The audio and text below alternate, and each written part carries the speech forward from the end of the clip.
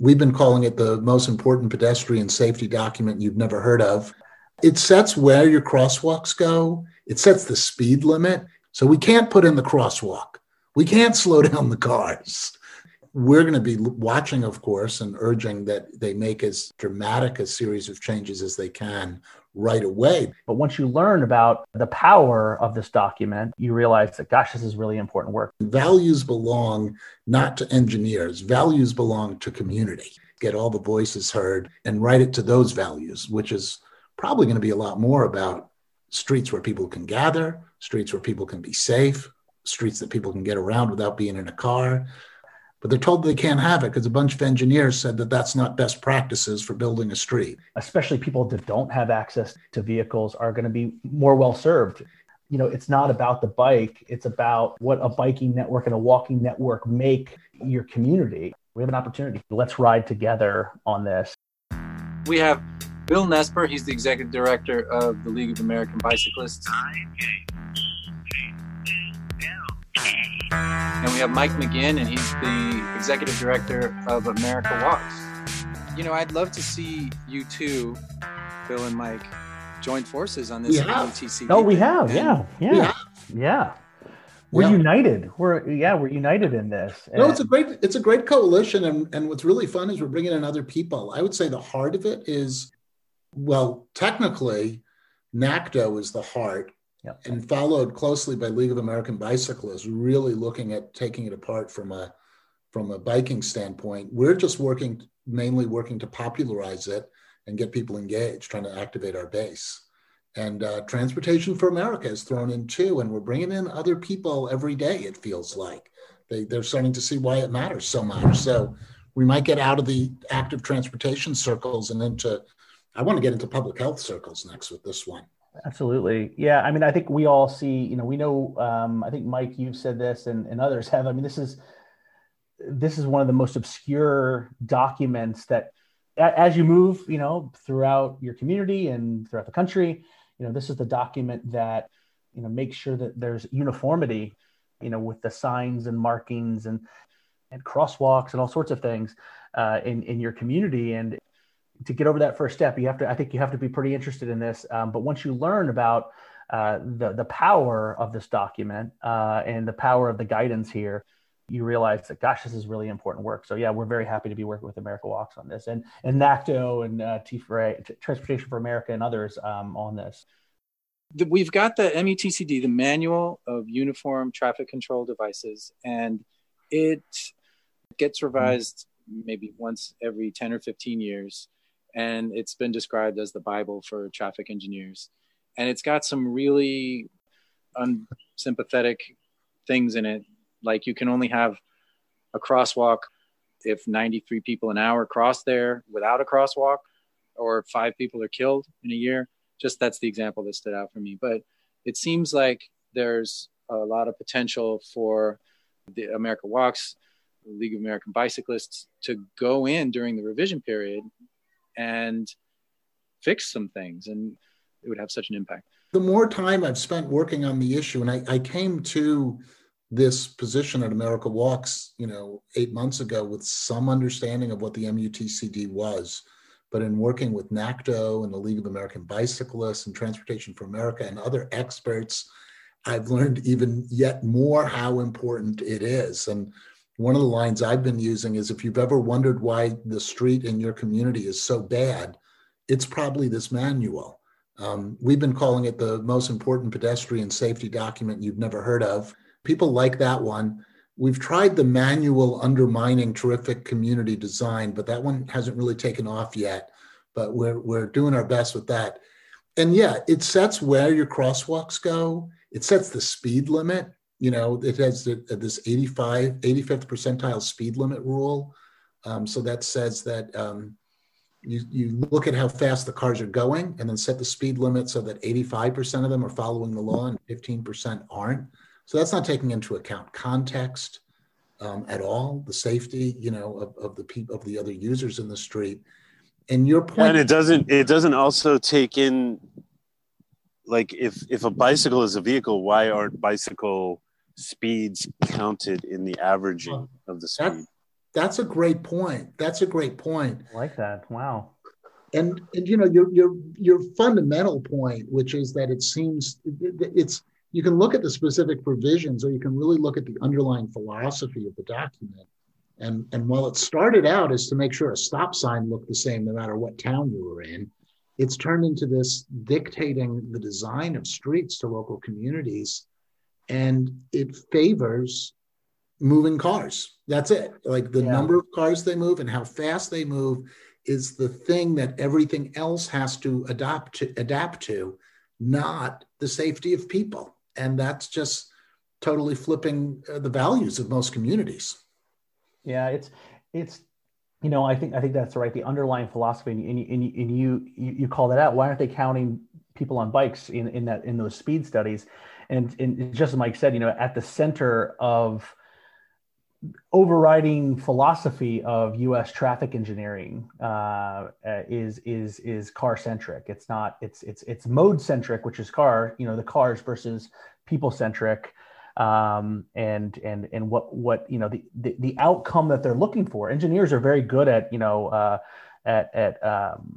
engineering things towards an outcome. The outcome that is the overriding sort of goal of the U.S. system is to move vehicles, move cars primarily quickly through space, you know, through streets, and what has happened really in this sort of uniformity. I mean, this document is great at keeping uniformity across the country.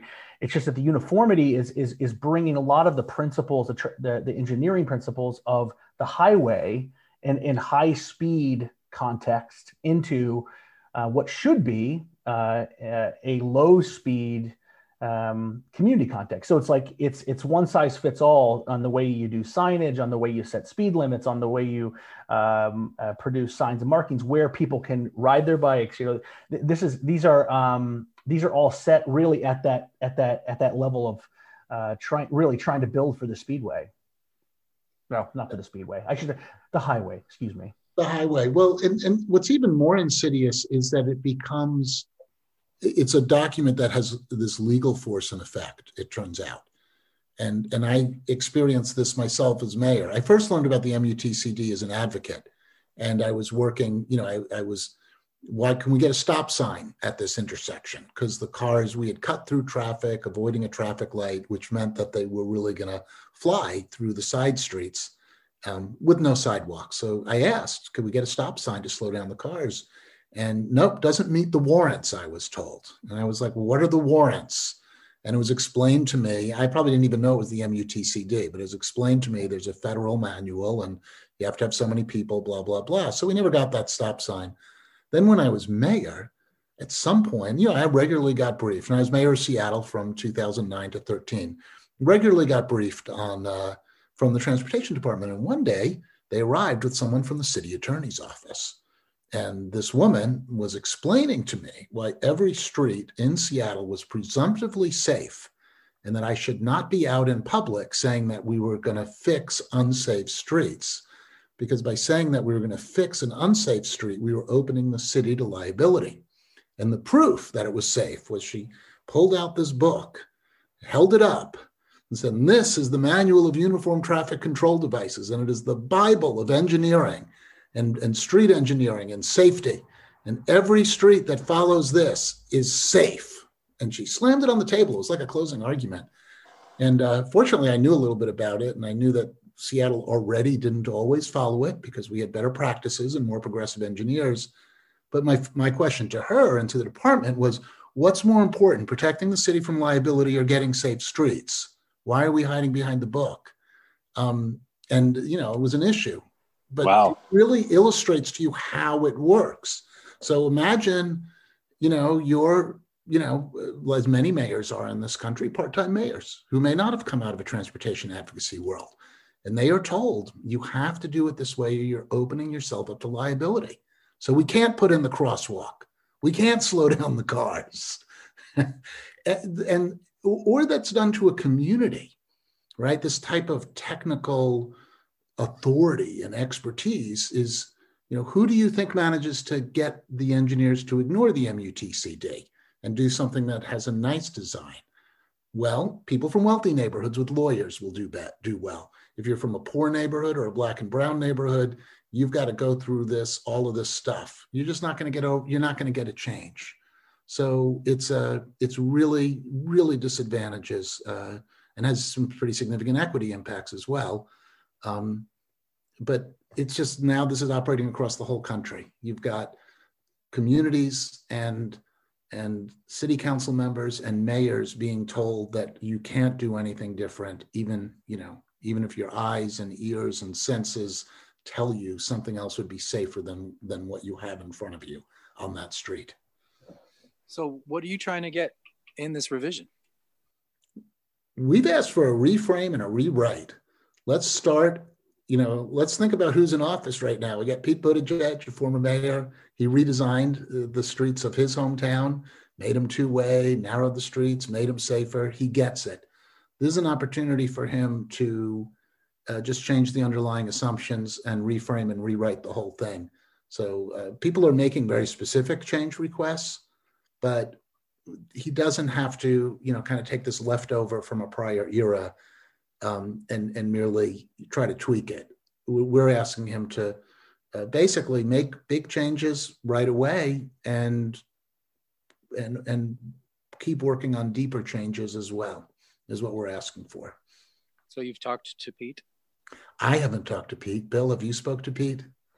I interviewed Pete at the Secretary Pete at the National Bike Summit this year, and he started off the conversation. You can watch it on YouTube, on the Bike League's YouTube channel.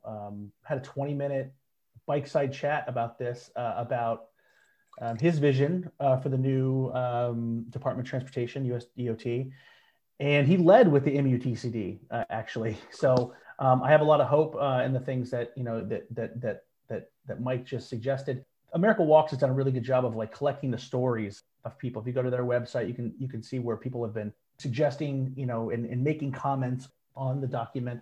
We've also done the same thing. We encourage people to really bring their personal stories about their streets to this comment period. We have until May 14th. We as an organization are also submitting comments along with our partner organizations that we just mentioned. There's some specific things in here that are that really don't allow the kind of creativity and flexibility that Mike just mentioned. When he was a mayor, they had engineers that were trying new things, and I think that creative people, with mayors and councils giving them permission to come up with creative solutions to the challenge of moving people versus moving cars quickly through our town, really allow for the kind of creativity that is going to make places, more vibrant, healthier, more sustainable, all those things. And, but make it easy for people to make the choice to walk or bike to where they want to go. We know 50% of all trips in the US, or a little bit more than 50%, are 3 miles or less. So that's like a 15-minute bike ride. So there's a lot of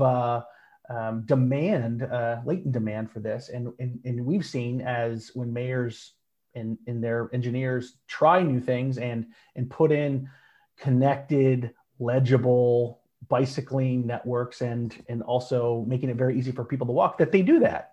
So, it's in these communities, we call them bicycle friendly communities. They're doing that around the country, and they've seen great results and increases. The average bicycle friendly community has twice the bicycle commuting that the average US city does. So one of the things that's not so great about this document is that uniformity of highway engineering being brought into the local context doesn't allow for a lot of that creativity. And this is for signs and markings, right? So this is it isn't every bit of engineering that goes into building roadways. So when it points to that guidance, the manual for building great bike lanes or protected bike lanes or buffer bike lanes or whatever, it doesn't point to the latest guidance that has come out from the Federal Highway Administration. They have guidance on building great bikeways. It doesn't point to the NACDO guide. There are better, more creative and safe and comfortable bike facilities and how to build those things, and guidance how to build those things that have been put out over the last 10 years This document fails to point to those when it gets down to how do you build great bike lanes? How do you build great bike facilities? So, I mean, that's just one example of something in here that, is missing the mark. Yeah, the flexibility is definitely needed. Like right now, if you want to deviate from the manual, you have to prove why you're entitled to deviate from it, as opposed to, doing it differently just because, the engineers have that professional judgment. But I want to get to this issue of what we're asking for, because US DOT and Secretary Pete do have something of a challenge, because what has been proposed is better than what exists. It's just not nearly where it should be. So there is a challenge here of not wanting to spend 2 to 3 years to rewrite it the right way and not make some changes immediately. We're going to be watching, of course, and urging that they make as dramatic a series of changes as they can right away based on the input. But we also want them to not stop there. We want them to keep going after that. And one of the issues here is whose voices are heard in the drafting of it. I was struck by this when I learned more about the process. It turns out there's a national committee on uniform traffic control devices, which is not a stakeholder group like I think of it, and most of us think about it, where you pick a whole bunch of different people from the community with different viewpoints and perspectives to inform you, right? And I'm familiar with that with the pedestrian master plan or the bike safety plan or a neighborhood zoning plan. You ask everybody to the table.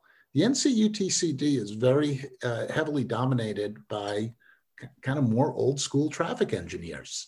And for some reason, they've been given the authority over the years to come up with the rewrite. And there are some progressive folks on it, including someone from the League of American Bicyclists, including someone from the National Organization of City Transportation Officials, that's NACTO that we've been referring to, which is kind of the progressive engineers.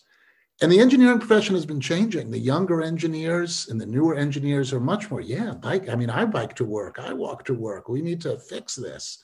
So, but we're just stuck now with this artifact, both of a system that prioritizes the voices of the older engineers and their philosophy. So we need a different process too. Like we know, that in Black and brown communities, people are much more likely to be struck and killed by automobiles. They're more likely to have unsafe roads. Their concerns need to be heard here as well. The disability community needs to have a voice at the table. And we need to start again with values. Like, what is a community value? And we're told that this is all about science, and we're using the best science and data inform getting the most safe streets. But we have far higher death rates on our streets than other democracies. So it's not how they're using the data, it's they're starting with the wrong values. And values belong not to engineers, values belong to community. And that's what we need to bring into this. We need to bring community values into this, get all the voices heard, and write it to those values, which is probably going to be a lot more about streets where people can gather, streets where people can be safe, streets that people can get around without being in a car. All of those things that we know people love, but they're told they can't have it because a bunch of engineers said that that's not best practices for building a street. It's just ridiculous. Bringing the community in, great idea. But we have a lot of propaganda that's swimming in the United States. Like we're awash in car marketing, like to the tune of $14 billion a year in car marketing. So a lot of times, the community will say this, like two things at the same time. They'll say, like, oh, we want safer streets, but I don't want to be slowed down by a road diet or a bicyclist in the road. Like people aren't really educated. I don't know. Let's see. People are being educated by $14 billion in car advertising every year. So it gets weird when you start talking to people and they can say they can say opposing things at the same time. Does that make sense? I don't know. No, it makes total sense. Now, we need to move this MUTCD from a committee that starts with an unexamined assumption about the priority of moving vehicles And if you broaden that circle, we're going to get more voices. But your point is well taken. But having said that, we did neighborhood plan after neighborhood plan in the city of Seattle, and it is a funny dichotomy. And I had town halls. I actually had 2 town halls in a row one time, where I went to one town hall and they said make this street nicer because there are too many cars speeding through. And then I went to a town hall in the neighboring community that said, whatever you do, don't narrow that street. We really need it to get out of our neighborhood. So, but at least you've got both sets of voices there, as opposed to the NCUTCD, where you really have the engineering voices, and which isn't appropriate. Bill, you were going to jump in. I'm sorry, I was moving. No. I'm glad. No, I think that that's right. There's this sort of maybe even in the same person, they have 2 different perspectives depending on whether or not they're biking or they're driving. I think that's a pretty common thing too, sadly. Trying to take away this sort of perceived convenience in the name of higher values of 40,000 people a year are being, close to 40,000 people a year are being killed on our streets. Obviously we know that creating a place where active transportation is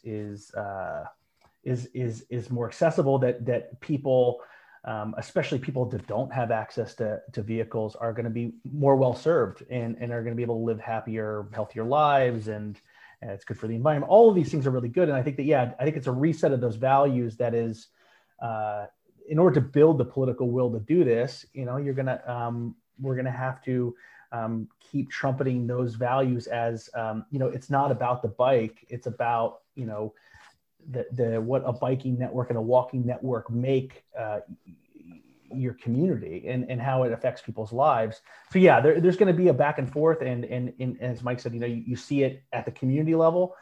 I think one thing about this is that one thing I think is important to note is that it's we really want a safe system approach. That's kind of a new way of saying this. We think that that our street should be designed to take human error out of the equation, right? So it's, the data is there on how to do that.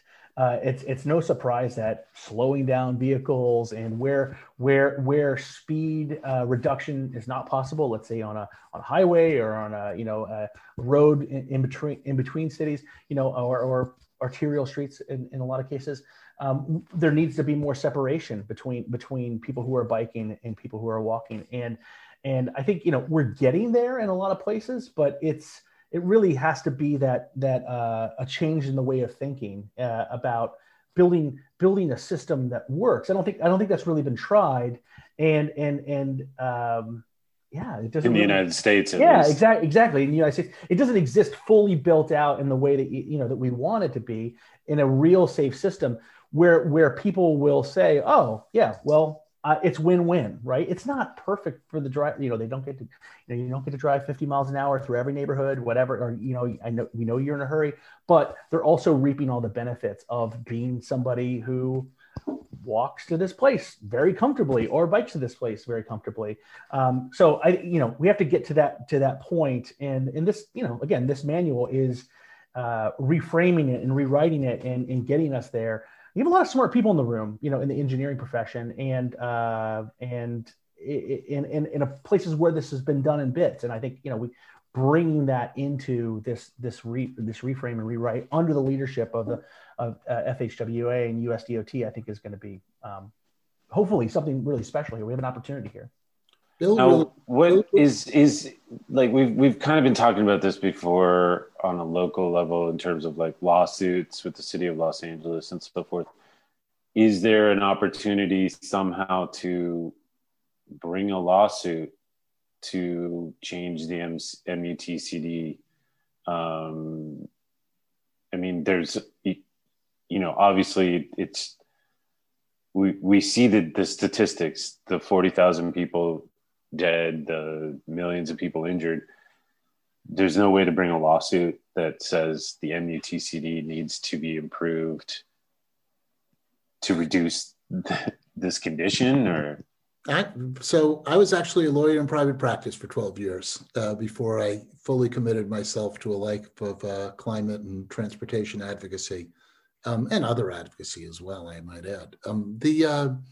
You know, we have an opportunity here because we have a Secretary of USDOT who's very clear about what his values are and what the values of the Biden administration are. So this is in many respects a first test for Secretary Pete of his values, because the comment period will end.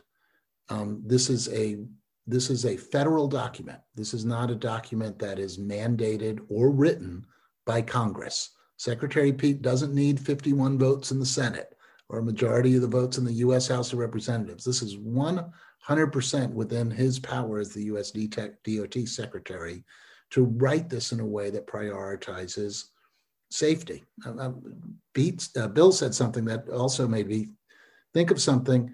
The MUTCD explicitly assumes that it's written for people that are alert and of a certain level of physical ability. It's ableist in its very origin.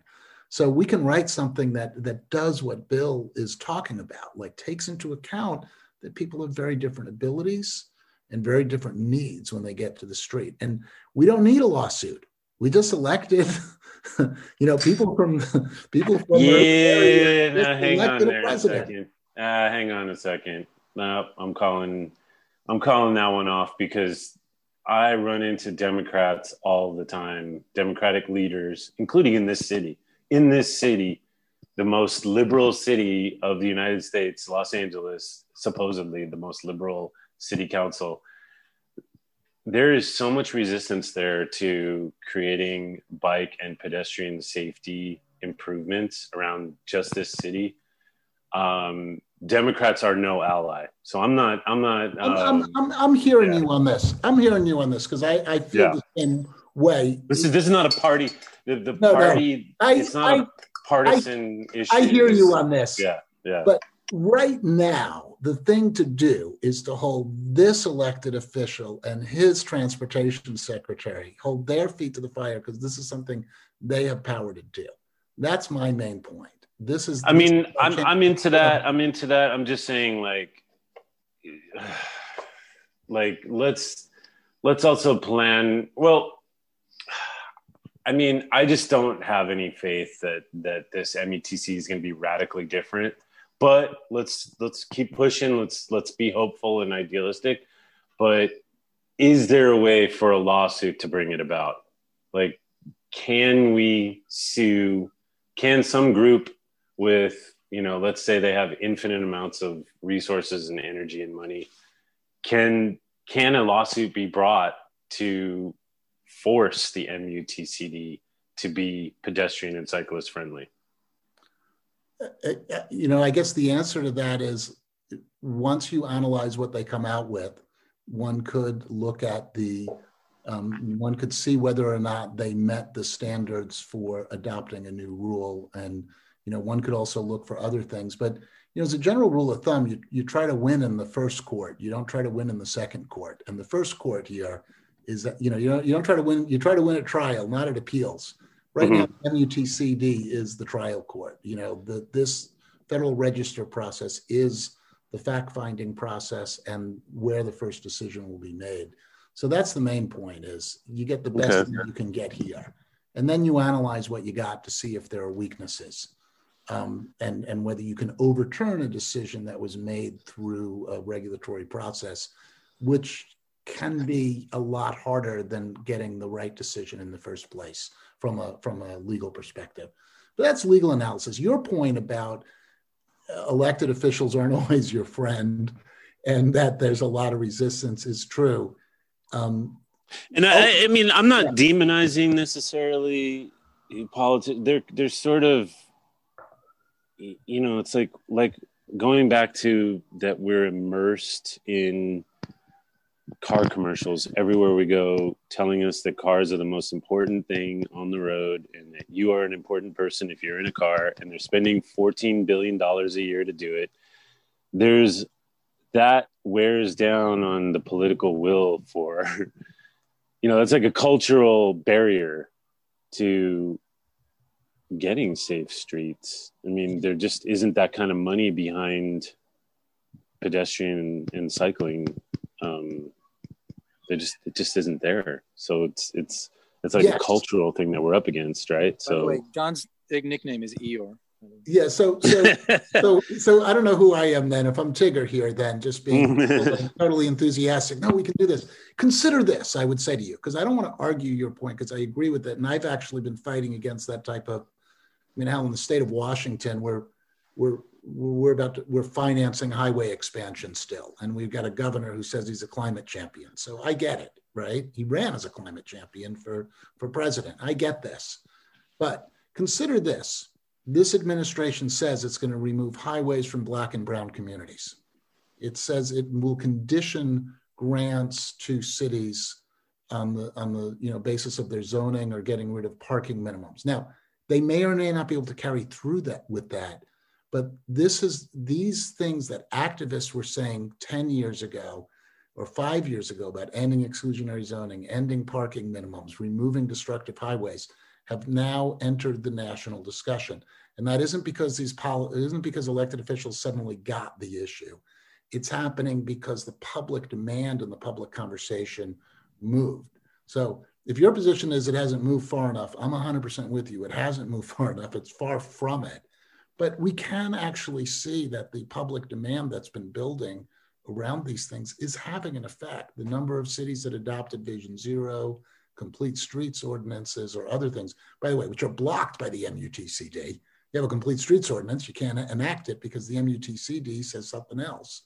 Really? Yeah. I mean, that's like, it is the most important pedestrian safety document you've never heard of, right? Because that's the one that it'll expose a city to liability. So what do we do? Well, I guess we have some kind of complete streets law here in California, but I didn't realize that is it like you're saying it's being blocked by MUTCD, or the MUTCD makes it more difficult to implement? It makes it more difficult to implement. A specific improvement on a specific street might run into that issue.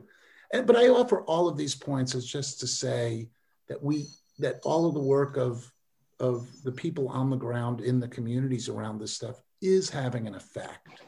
And that ultimately is what changes laws in the long run. And that to me is the biggest thing, changing public demand. And yeah, you're right, we're fighting, but we've still been making some progress. So there's a comment period until the 15th, and then this committee, the 14th? Yep, 14th. And then we have this committee that decides. No, it goes to the FHWA.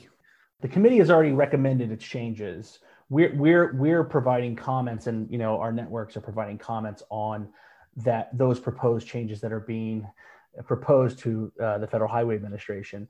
They are considering this, so it really is putting your voices to that group that actually decides, which is at FHWA. And I'll just say that that the FHWA has been releasing other good guidance, over the last 10 years or so. It's gotten a lot better and has provided the permission to build things. So as I say, MUTCD handles signs and markings, those sorts of things. But all of the engineering stuff, is that goes into building a street. There's a body of guidance out there, and it's been going generally in a better direction. We think that providing this public input and from some of the largest organizations working on this, working on active transportation, is going to help. And plus, as Mike said, and as we've talked about, the administration's values that they've have put out there, those combination of things we hope will end to become a better document, a final document that comes out. We're not expecting that when they come out with this document that Bill and I are going to be out of jobs, for the record. Yeah. We think there's going to be a hell of a lot more to do as well. tons more to do. Yeah. But it is, it is heartening to see some of these issues being spoken about at a national level that were just not spoken about at all before. So it is heartening, and it's heartening to see the number of people speaking up. I thought this would be such an obscure document that there wouldn't necessarily be a public response. But what we're seeing is a lot of people are submitting comments. We're getting tons of we're getting copies of the comments into us, and I think a lot of people have been really intensely frustrated by why can't they get a good street outside their house, and or in their neighborhood, or why can't they have a crosswalk where they want it?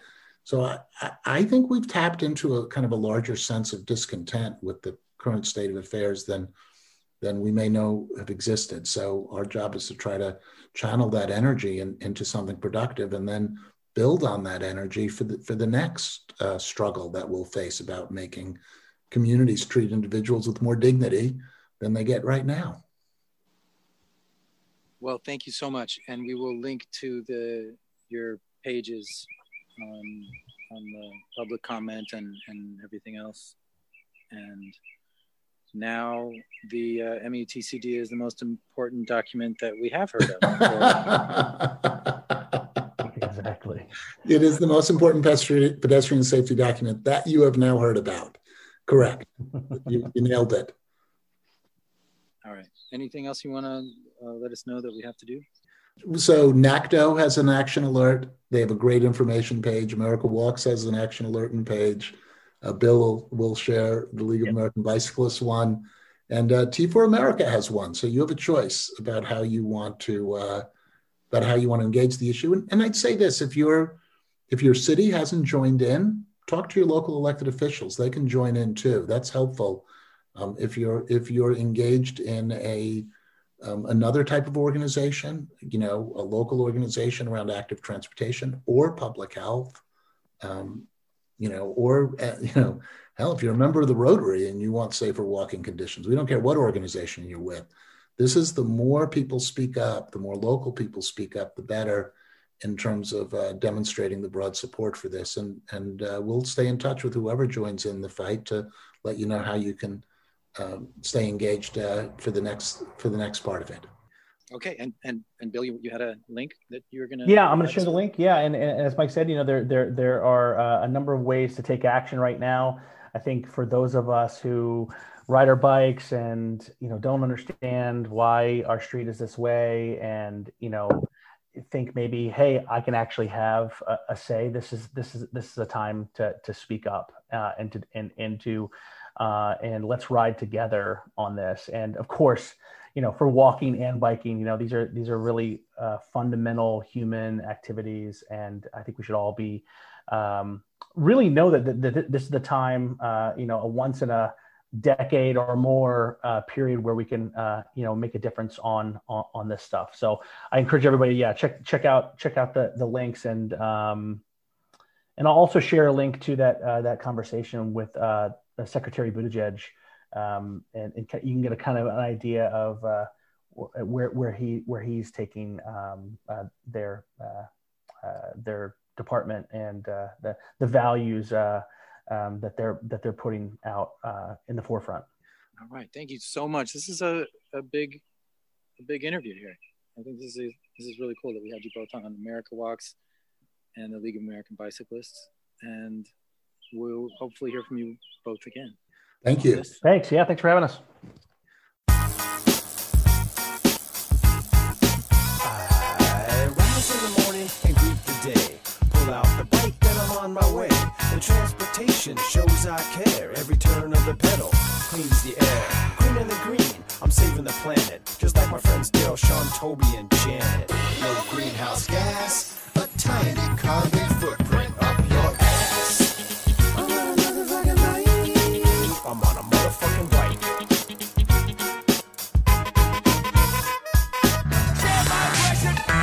Thanks for listening to this episode of Bike Talk. If you want to hear more, go to kpfk.org, navigate to programs, and choose Bike Talk.